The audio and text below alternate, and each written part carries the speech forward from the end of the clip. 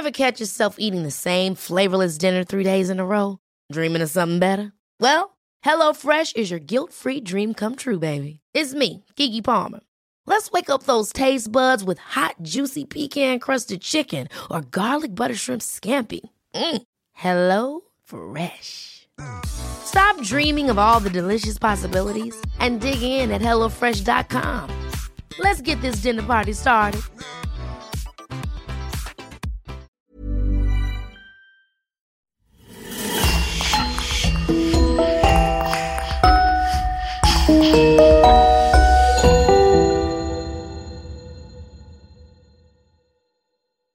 Who has never heard of serial killers? Who has never leafed through a book of Stefan Bourgoin or watched at least one episode of a TV series based on the real-life stories of these remorseless criminals?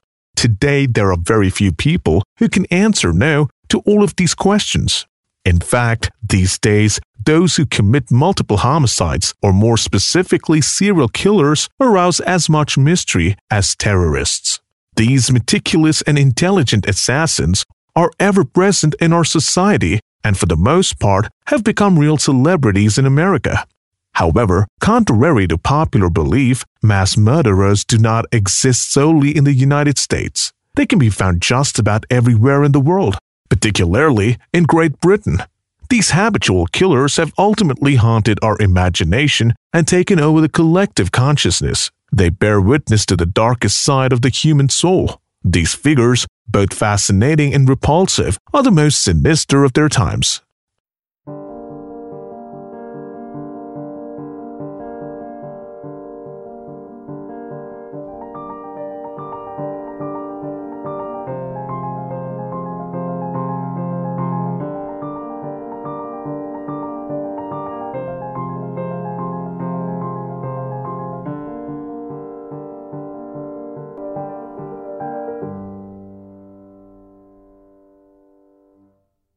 Paradoxically, a serial killer has the unique ability to hide in the guise of someone who is, in all respects, a good person.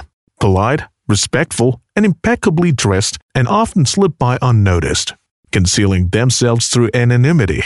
As a predator, they know how to approach their prey by gaining their confidence, just like British serial killer and necrophiliac Dennis Nielsen, who concealed his twisted mind beneath the carefully constructed veneer of normality, cheerfulness, and benevolence. It was only a gruesome discovery in a building sewer system that put an end to his 5-year-long murder spree. On the evening of February 8, 1983, the sky grew increasingly dark. The wind was frigid, and snow had covered the streets in a blanket of white. Michael Catran, a 29-year-old plumber, was sent by his employer to 23 Cranley Gardens in Muswell Hill, north of London. Jim Alcock, who lived on the ground floor of a small 2-story building, complained of something blocking the sewage drain pipes. For 5 days, the flow had been completely blocked. An employee from the cleaning company, Dinah Rod, was sent to the premises, and he began checking the sewage facility in the complainant's apartment. Immediately, the employee realized that the problem was coming from outside. Consequently, Mike exited the residence. With Jim's help, he immediately removed a sheet that opened onto a shaft of about 4 meters deep, which was directly connected to the building's pipes. While his friends shined a flashlight on the opening, he carefully climbed down the metal ladder. Nothing could have prepared the young man for what he was about to discover. Below, there was an enormous, gelatinous mass made up of strange, grayish chunks that emitted a disgusting odor. It appeared to be a large amount of rotten meat. However, some of the pieces were the size of a fist and seemed too big to belong to an animal. They could only belong to a human. He was almost certain of it. Flabbergasted, he decided not to say anything to his gentleman who was standing above him, waiting for his verdict. He had to be discreet until he notified his superiors, who knew. Maybe he was the one who caused this disaster. As he tried his best to keep his cool, he climbed back up and told Jim that he had to come back in light of the day in order to see it more clearly. Immediately, he ran to call his boss, Gary Wheeler, and explained to him that the substance clogging the pipes seemed to be parts of a corpse that had been cut up and decomposed. But who could ever trust such an outlandish claim?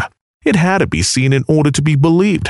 The next day, Catran returned to the site, this time joined by Wheeler. Mike immediately noticed that the cover had been moved. The previous evening, he had put it back facing the opposite direction.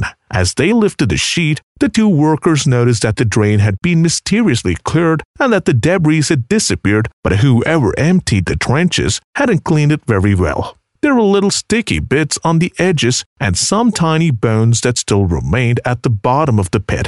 Furthermore, since the water had not yet been turned back on, the site still presented a health hazard. Whoever tried to hide their crime hadn't done a very good job.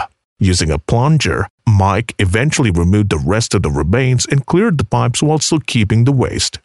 Precisely at that moment, a young barmaid by the name Fiona Bridge came rushing towards them. She was Jim Alcock's girlfriend.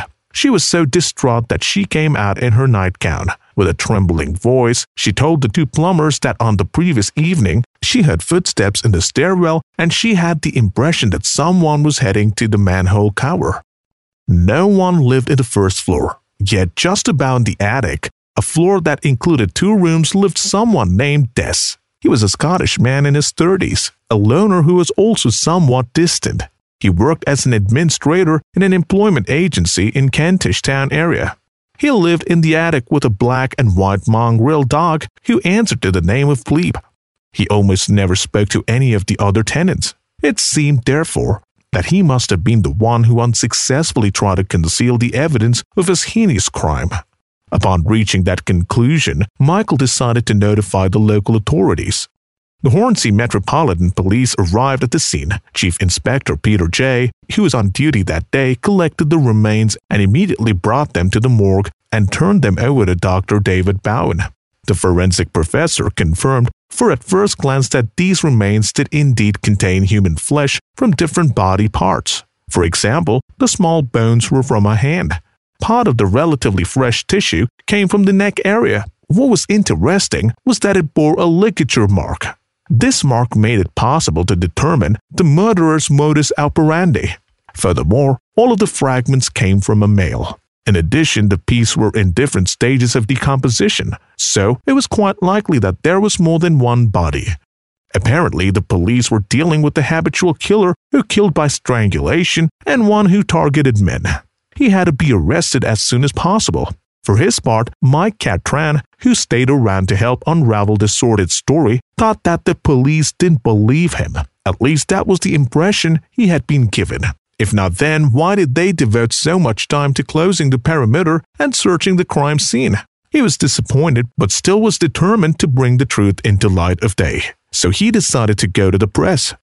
The British tabloid, the Daily Mirror, known for its flashy headlines and for its fondness for scandals and other unusual news items, immediately agreed to listen to him. If what he was saying was true, then it would be a scoop that was too good to miss. Right away, the tabloid sent a team to the scene and the plumber described his incredible tale for the reporters in an exclusive interview which aroused intense national media interest. This is what he had to say. I can tell you that it was full, so the blockage was between the pipes coming from the building and the manhole cover. There was a terrible odor when I opened the trench. I went about 12 feet to the bottom, and when I got there, I couldn't believe my eyes. I pulled out big chunks, the size of my fist, and the other bits of flesh that seemed to have been cut off from someone's arm.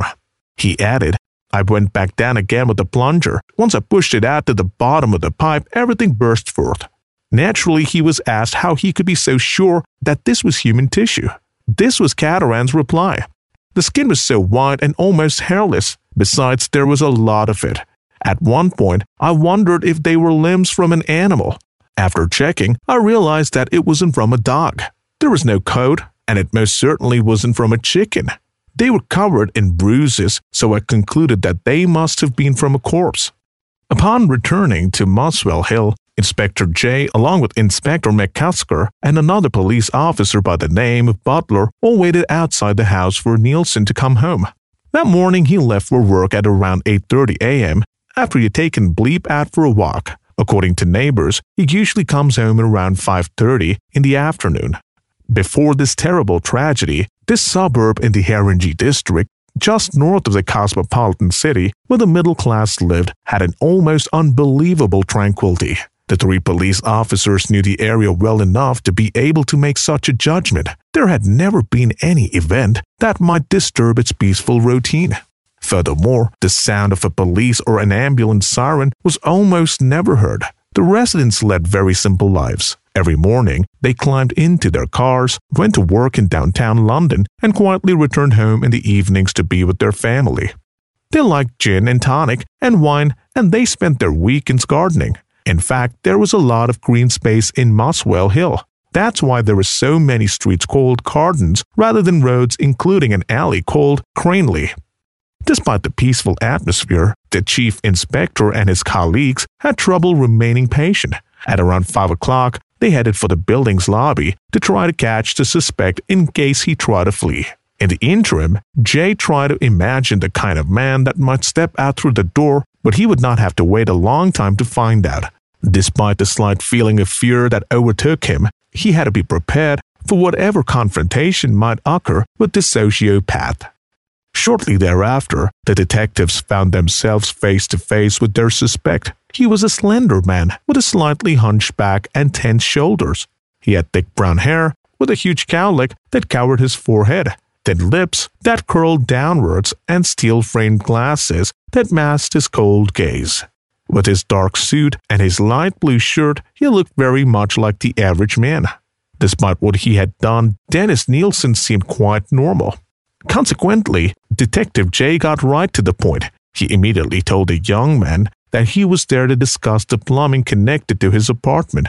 Immediately, Nielsen retorted, "Since when are the police interested in plumbing?" "Since the plumbing became blocked by human remains," Jay replied, looking at him straight in the eye. "Oh, that's unfortunate. Stop screwing around and show us where the rest of the bodies are," the chief inspector ordered dryly. "In 2 plastic bags in the closet, I'll show you." Immediately, Nielsen climbed up the steps to the attic, followed by the police officers, and opened the door to his apartment. Once they were inside, the officers were struck by such a nauseating odor, so much that they had trouble breathing. The place reeked of rancid butter. Undoubtedly, it was a smell of death. "You'll find something in the kitchen too," added the killer as he held the key to the closet with disconcerting tranquility. Then he said, "And don't forget to look at the tea chest." Meeting a cooperative and confident criminal was not something that happened every other day, even when working in law enforcement. As a result, the police preferred not to look inside the cabinets in question. Instead, they merely looked around the rooms of the house around that the suspect indicated without touching anything. Inspector Jay then addressed Nielsen, saying, "Sir, do you have anything else that you'd like to tell us?" "It's a long story and it goes back a long way," the young man continued. "I'll tell you everything. I need to get it out of my chest, but not here at the police station." At that point, the only thing that there was left to do was to arrest the disturbed individual, and then during the course of investigation, everything was revealed. "Dennis Andrew Nielsen, you are under arrest on suspicion of murder. You have the right to remain silent. If you give up that right, everything you say can and will be used against you in a court of law. You have the right to an attorney who can be present during the interrogation." After putting him in handcuffs and placing him in the police car, Officer McCusker finally asked him the question that had been troubling him. "Was this just one corpse or two?" "There have been about 15-16 since 1978, clarified Nielsen. His response was so unexpected that everyone remained stunned. During all their years of service, Chief Inspector Jay and his colleagues had never seen a suspect who was so cold and detached as this one. His frankness was very alarming, and it sent chills down one's spine. Once they had arrived at the police station, Jay was very direct. "Just to clarify, you're saying that since 1978, you have killed 16 people?" "Yes," replied Nielsen in a terrifyingly calm voice and demeanor. 3 in Cranley Gardens and 12 or 13 at my former residence at 195 Melrose Avenue in Cricklewood." "Give me their names," demanded the inspector. "Most of them I don't recall, I'm sorry." Yet he really did want to help the police to gather all the information necessary to charge them for his crimes. To his great dismay, his memories had failed him. He had difficulty remembering his fatal past, but he was sure that he had strangled, drowned, preserved, and then dismembered more than 15 victims. He also admitted to having tried to kill 7 other people, although he could only name 4 of them: Andrew Ho, Douglas Stewart, Paul Nobbs, and Carl Strotter. They had either escaped or on one occasion been on the brink of death and then revived and allowed to leave his home. When he was given the option of having an attorney present, Nielsen accepted the offer of legal counsel. Consequently, he was appointed an attorney named Ronald Moss, who for his part agreed to provide his defense. Nevertheless, Nielsen stated that he was aware of the seriousness of his actions. He justified them by saying, "I feel morally culpable. There is no disorder that could absolve, justify, or excuse my actions. So, I accept the full responsibility of my previous deeds because they are what determines one's measure as a man, to gravely sin and to repent for one's crimes. The real punishment has always been knowing about the transgressions one has made and there is consequences for others." The next morning, the murderer of Muswell Hill appeared before the judges at Highgate and was sent back into custody for 3 days, during which he was interrogated 16 times. The interrogations during the investigation totaled more than 30 long hours, where the kindly killer happily discussed his delusions in very exhaustive detail. He spoke obsessively about his crimes, his post-mortem rituals, and his dismemberment technique. There was one appalling tale in particular that made the officer shudder. Nielsen stated that in April 1982, he had strangled a drag queen 3 times in a row, but although they were frail, they still clung to life. At first, the inspectors were somewhat skeptical of this story of attempted murder. If such an attack had occurred, then why hadn't the victim reported it to the police? However, Dennis gave them the victim's name. It was Carl Strotter. Quickly, the police tracked him down. When he was questioned about what had happened 2 years earlier, when he met Des in a pub in Camden Town, Strotter outlined all the events in the exact same way as his kidnapper did. He had never spoken of it to anyone else before that day. A few years later, Carl committed suicide as he was unable to live with the burden of everyone talking about it.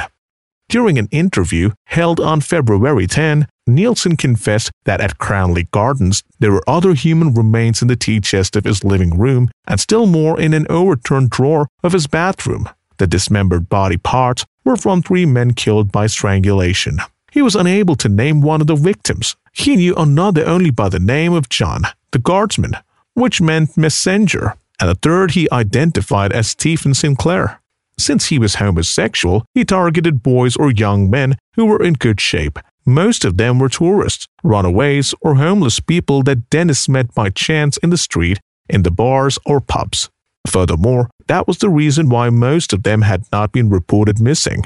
Des approached them politely and enticed them to come home with them by offering them a warm bed in which to spend the night, a hot meal, good music, or even the chance to drink as much alcohol as they wanted. Upon getting them home, he got them so drunk that they either passed out or fell asleep, and then he strangled them, usually with a necktie. Once the victim had been killed, he bathed them, shaved all their hair from their chest, and applied makeup on all of their visible imperfections in order to make them conform to his ideal. Then he carried them on his shoulders to stretch them out on the bed or to sit them on the sofa. From that point on, he had a new lover who would never try to leave him. He felt that he had control over them. Furthermore, Nielsen was not the least bit uncontrollable about sharing his apartment with corpses. He spent hours and hours looking at them and never grew tired. He thought that they were angelic, handsome, and most importantly quiet. He enjoyed talking to them, touching them, and lying close to them. The mere sight of them made him start fantasizing. However, he did admit to occasionally having intercurrent sex with them, but he emphasized to the investigators that he never actually penetrated them. He explained that they were too beautiful and perfect for pathetic ritual of ordinary sex. In addition to being a serial killer, this benevolent monster was a necrophiliac.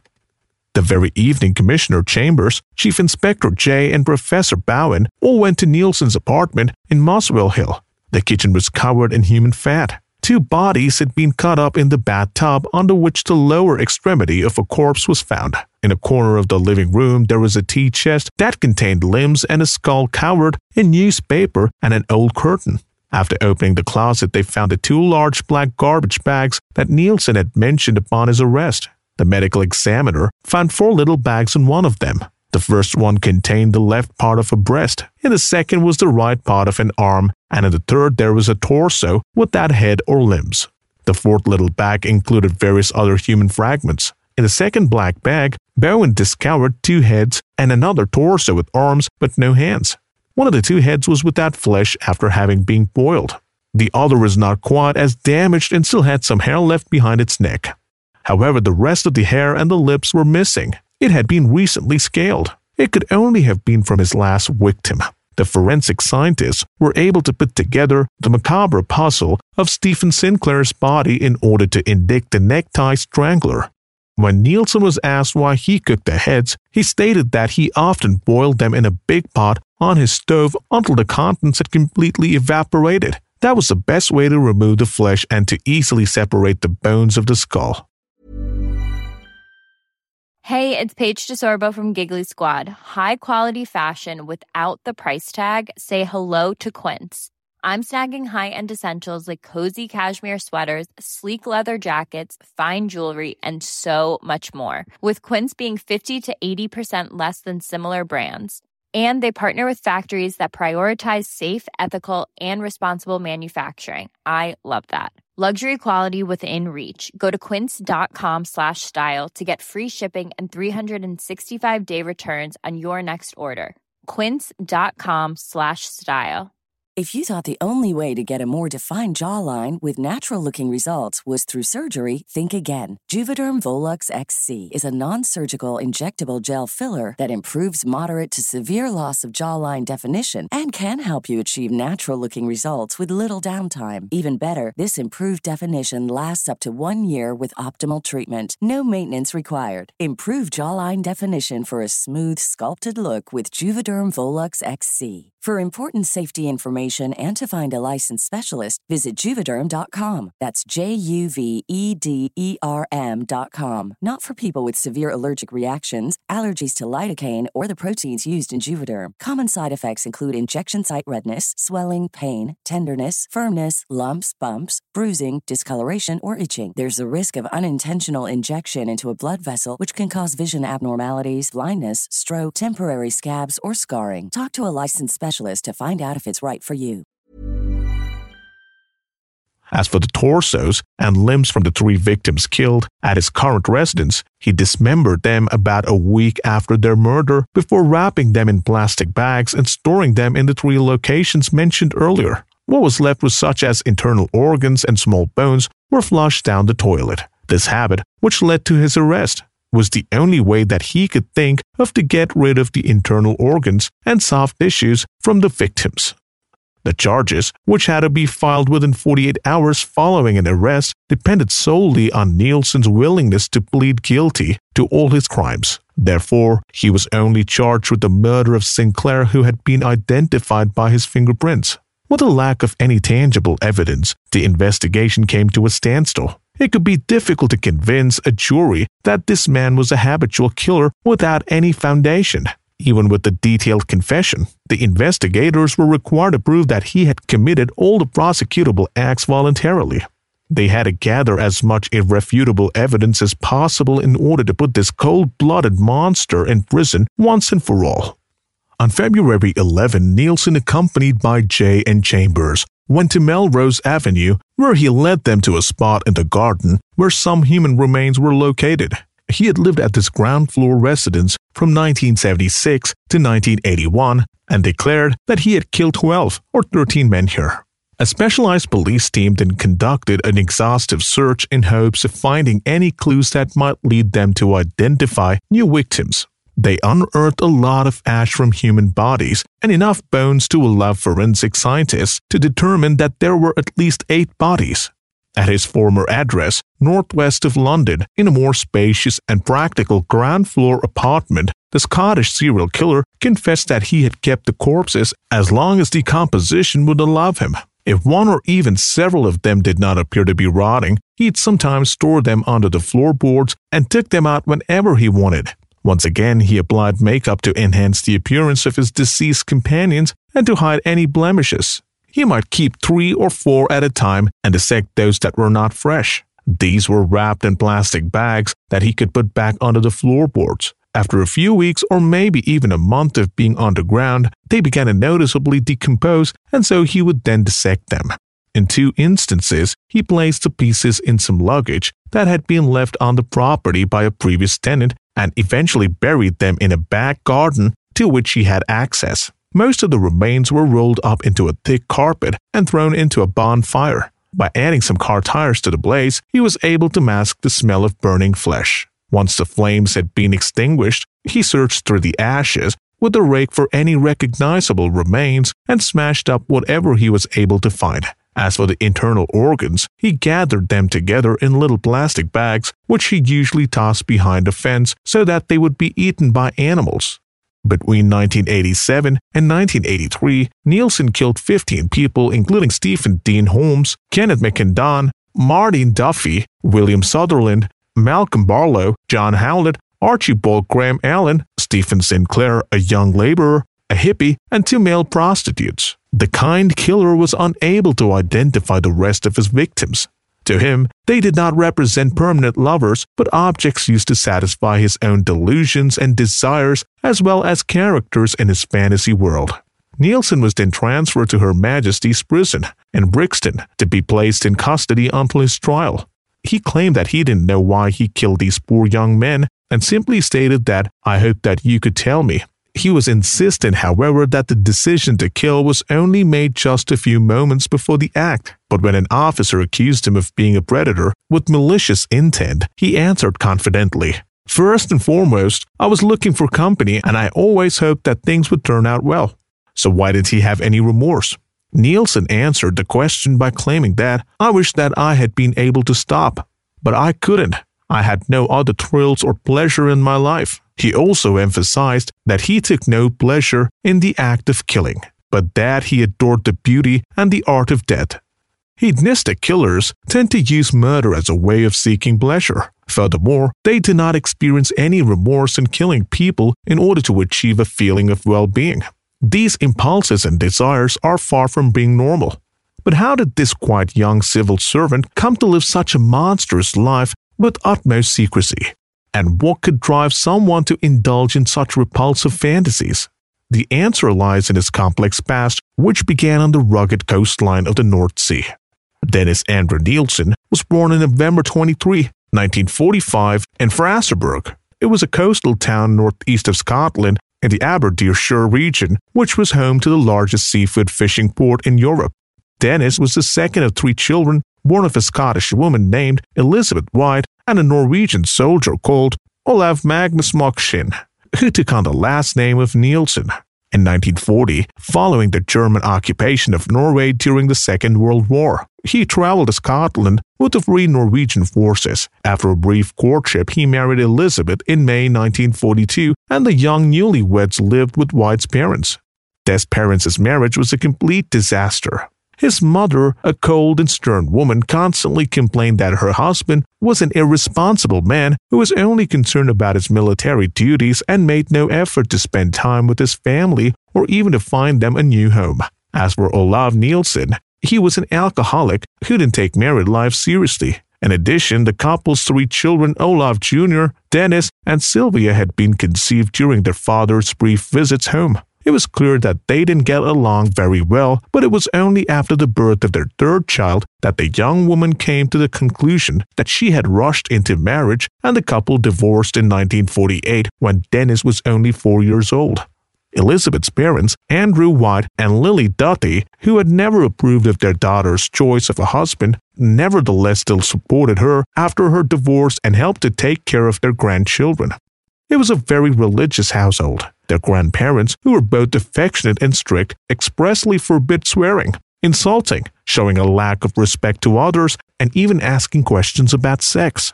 Under the grandparents' care, the children lived their childhood in an atmosphere of religious discipline and Puritanism. As a result, the youngest of the Nielsen boys was quite withdrawn. He was absorbed in his own world, where only his grandfather was allowed to enter. He had been a sailor. He knew how to enchant the young boy with tales of the sea. Additionally, he was the only person towards whom the child had any real affection or admiration. When Andrew came back from fishing, the whole family knew that Dennis was anxious to see him again. In 1951, the health of the old sailor was declining. He became weaker and weaker, but continued to work. On October 31 of the same year, Andrew died of a heart attack at the age of 62, while he was fishing in the North Sea. His body was taken ashore and sent back to the family home. Before the burial, White went to Dennis and offered to take him to see his grandfather. Immediately, he was brought to the room where the old man's body lay in an open coffin. Anticipating the question, his mother told him that his grandfather was sleeping and that he was now in a better place. At the age of 6, the little boy was unable to comprehend this devastating scene. From that moment on, images of love and death became intertwined for him. The unexpected death of the only person who loved him, and coupled with the traumatic sight of his corpse, later drove him to behavioral psychopathology. To that end, one day he announced that all his fantasies were directly linked to his grandfather. In his own words, he stated that, by imagining myself handling their passive bodies, meaning their corpses, I imagined myself as my grandfather holding me as a passive male child, giving me pleasure and pain at the same time in a series of traumatic electric shocks which left an impression on me and which I later unconsciously needed to recreate. In the years following his grandfather's death, Nielsen became quieter and more introverted, especially when his mother remarried. She wed a construction worker named Andrew Scott, with whom she had 4 other children. Although Dennis initially resented his stepfather, whom he considered an unfair disciplinarian, he slowly, reluctantly came to respect him. In early puberty, Nielsen realized that he was not heterosexual. For some reason, he found that he had a special attention towards men. When someone of the same sex touched him, it aroused uncontrollable feelings in him. Confused yet compelled, he knew that he couldn't talk to any of his relatives about it. In addition, he was unsure whether he was gay or bisexual, since all of the boys that he was attracted to seemed to strangely resemble his sister. To test out his predilections, Nielsen fondled his sister and his brother one night while they were sleeping, but his brother woke up and caught him in the act. After that event, OJ began to suspect that his brother was a homosexual, and even said so in public and frequently teased his brother and called him a chicken. Although Nielsen's scholastic career wasn't exactly brilliant, but overall his grades were higher than average. He was gifted in history and art, but he had no interest in sports. In 1961, he completed his studies and briefly worked in a cannery. The people there discovered many things about him, things that caused him shame in a predominantly conservative company. He was constantly bullied because of his sexual orientation. He appreciated his mother's efforts to look after his needs, but he wanted to spread his wings and fly far away from the family nest where no one would know him. After working at the factory for 3 weeks, Nielsen informed his mother that he planned to train as a chef in the British Army. Thus, at the age of 14, the young boy joined the cadet force. While he was in the service at Aldershot, Nielsen's latent feelings began to reemerge. The soldiers' athletic bodies and their aggressive impulses enormously excited him. Nevertheless, he tried very hard to hide his sexual orientation from his colleagues. In 1964, Nielsen passed his first catering exam and was officially assigned to the 1st Battalion of the Royal Riflemen in Osterburg, where he served as a soldier. Having become a cook, he then worked as a butcher in the military catering corps, where he learned all the dismembering techniques that served him so well during his 5-year killing spree. During his military service in Germany, he began to drink more and more, which was his way of overcoming shyness and being more social. The day after a night of drinking, Nielsen awoke and found himself on the floor in a young German man's apartment. Although there had not been any sexual relations between the two men, the potential aroused his sexual fantasies. In fact, he was disappointed that his friend hadn't abused him while he was unconscious, but the scene did inspire some new disturbing ideas within him. They involved having a sexual partner, always a young man who was completely passive or vice versa. As a result, Dennis tried several times to get himself sexually assaulted. To achieve this, he drank too much with his colleagues. Nielsen pretended to be drunk in the hopes that one of them would try to abuse his supposedly unconscious body. In 1967, Nielsen was sent to Aden in South Yemen, where he once again worked as a cook in the prison at Al-Mansourah.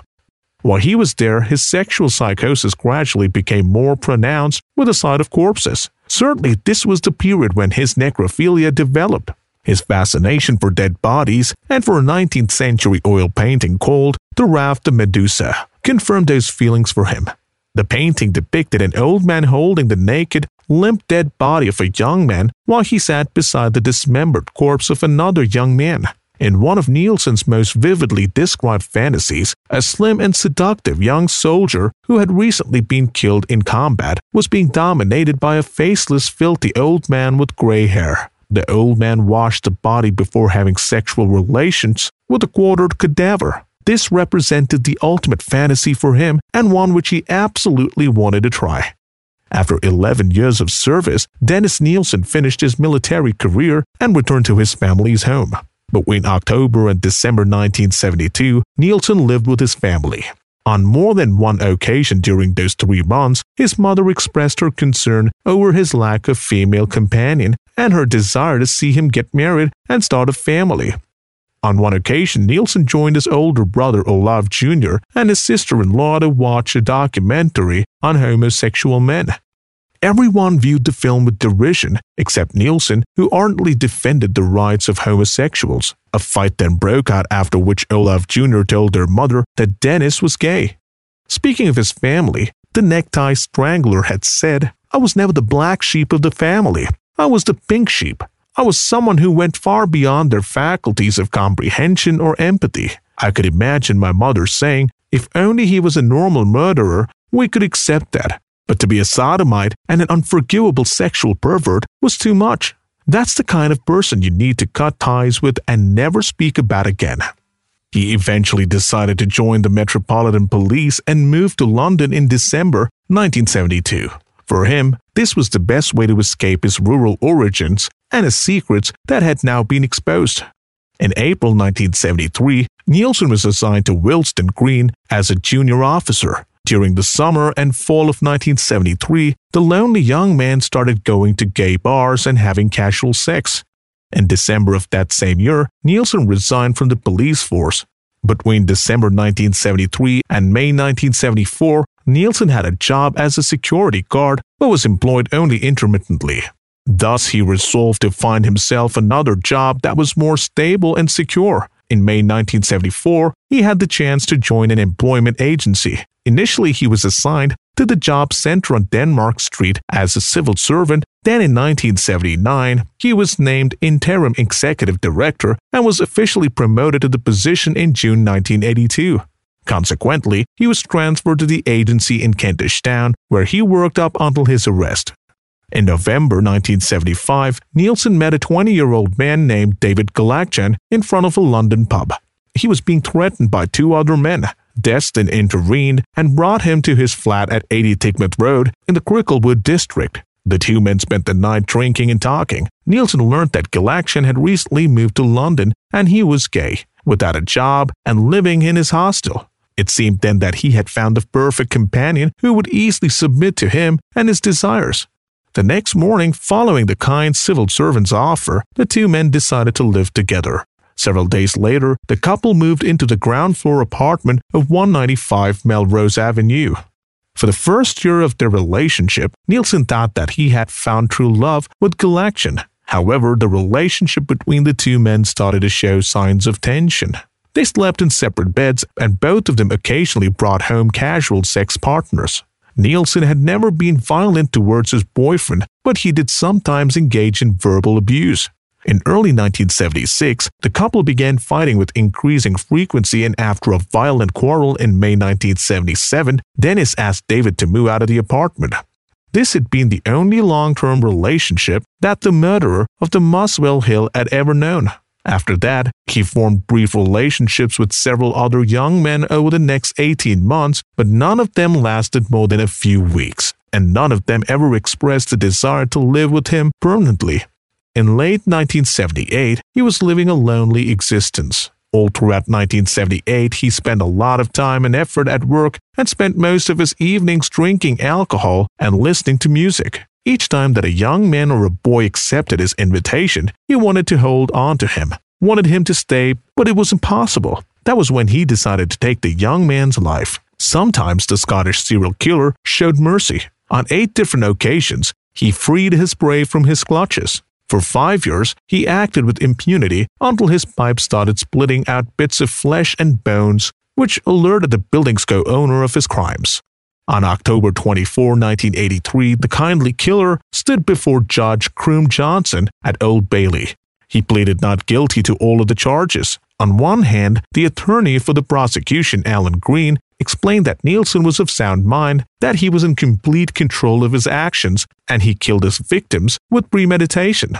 On the other hand, the lawyer for the defense, Ivan Lawrence, asserted that Nielsen suffered from diminished capacity, which made him incapable of forming the intention to commit murder and therefore should only be found guilty of involuntary homicide. On November 4, 1983, the jury rendered a majority verdict of guilty on 6 counts of murder and 1 count of 2 attempted murders, with the unanimous guilty verdict with respect to the attempted murder of Paul Nobbs. Judge Croom Johnson sentenced Nielsen to life imprisonment with the recommendation that he served a minimum of 25 years in jail. The ruthless killer was found guilty of the murders of Kenneth Ockenden, Martin Duffy, William Sutherland, Malcolm Barlow, John Howlett, and Stephen Sinclair. He was also charged with the attempted murder of Douglas Stewart and Paul Nobbs. As for the other victims, he was not tried for the attempted murder of Carl Stoddard or for the murder of Graham Allen due to the lack of evidence.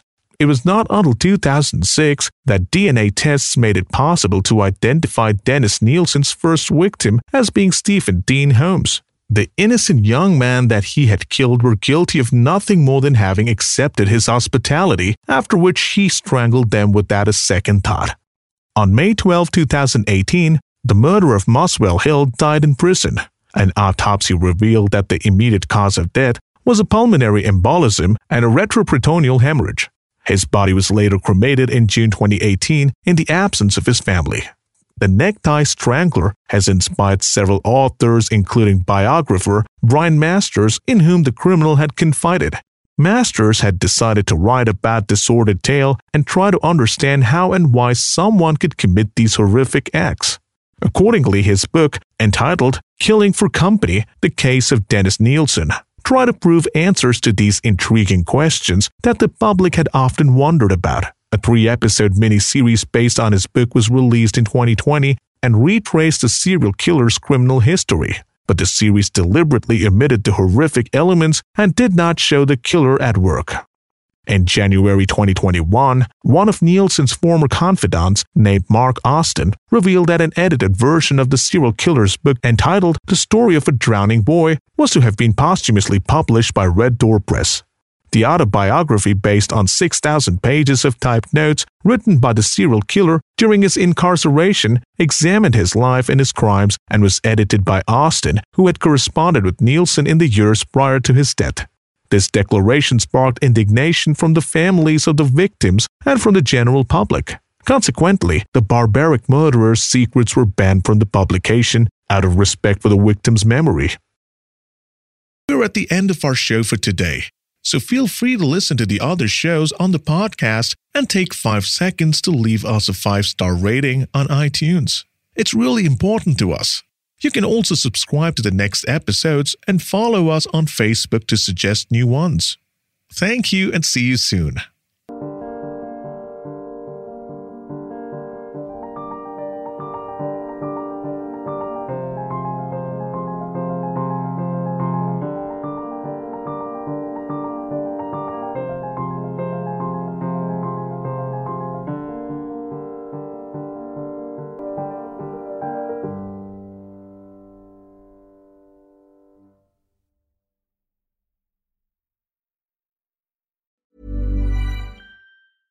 Imagine the softest sheets you've ever felt. Now imagine them getting even softer over time. That's what you'll feel with Boll & Branch's organic cotton sheets. In a recent customer survey, 96% replied that Boll & Branch sheets get softer with every wash. Start getting your best night's sleep in these sheets that get softer and softer for years to come. Try their sheets with a 30-night guarantee. Plus, get 15% off your first order at bollandbranch.com. Code BUTTERY. Exclusions apply. See site for details.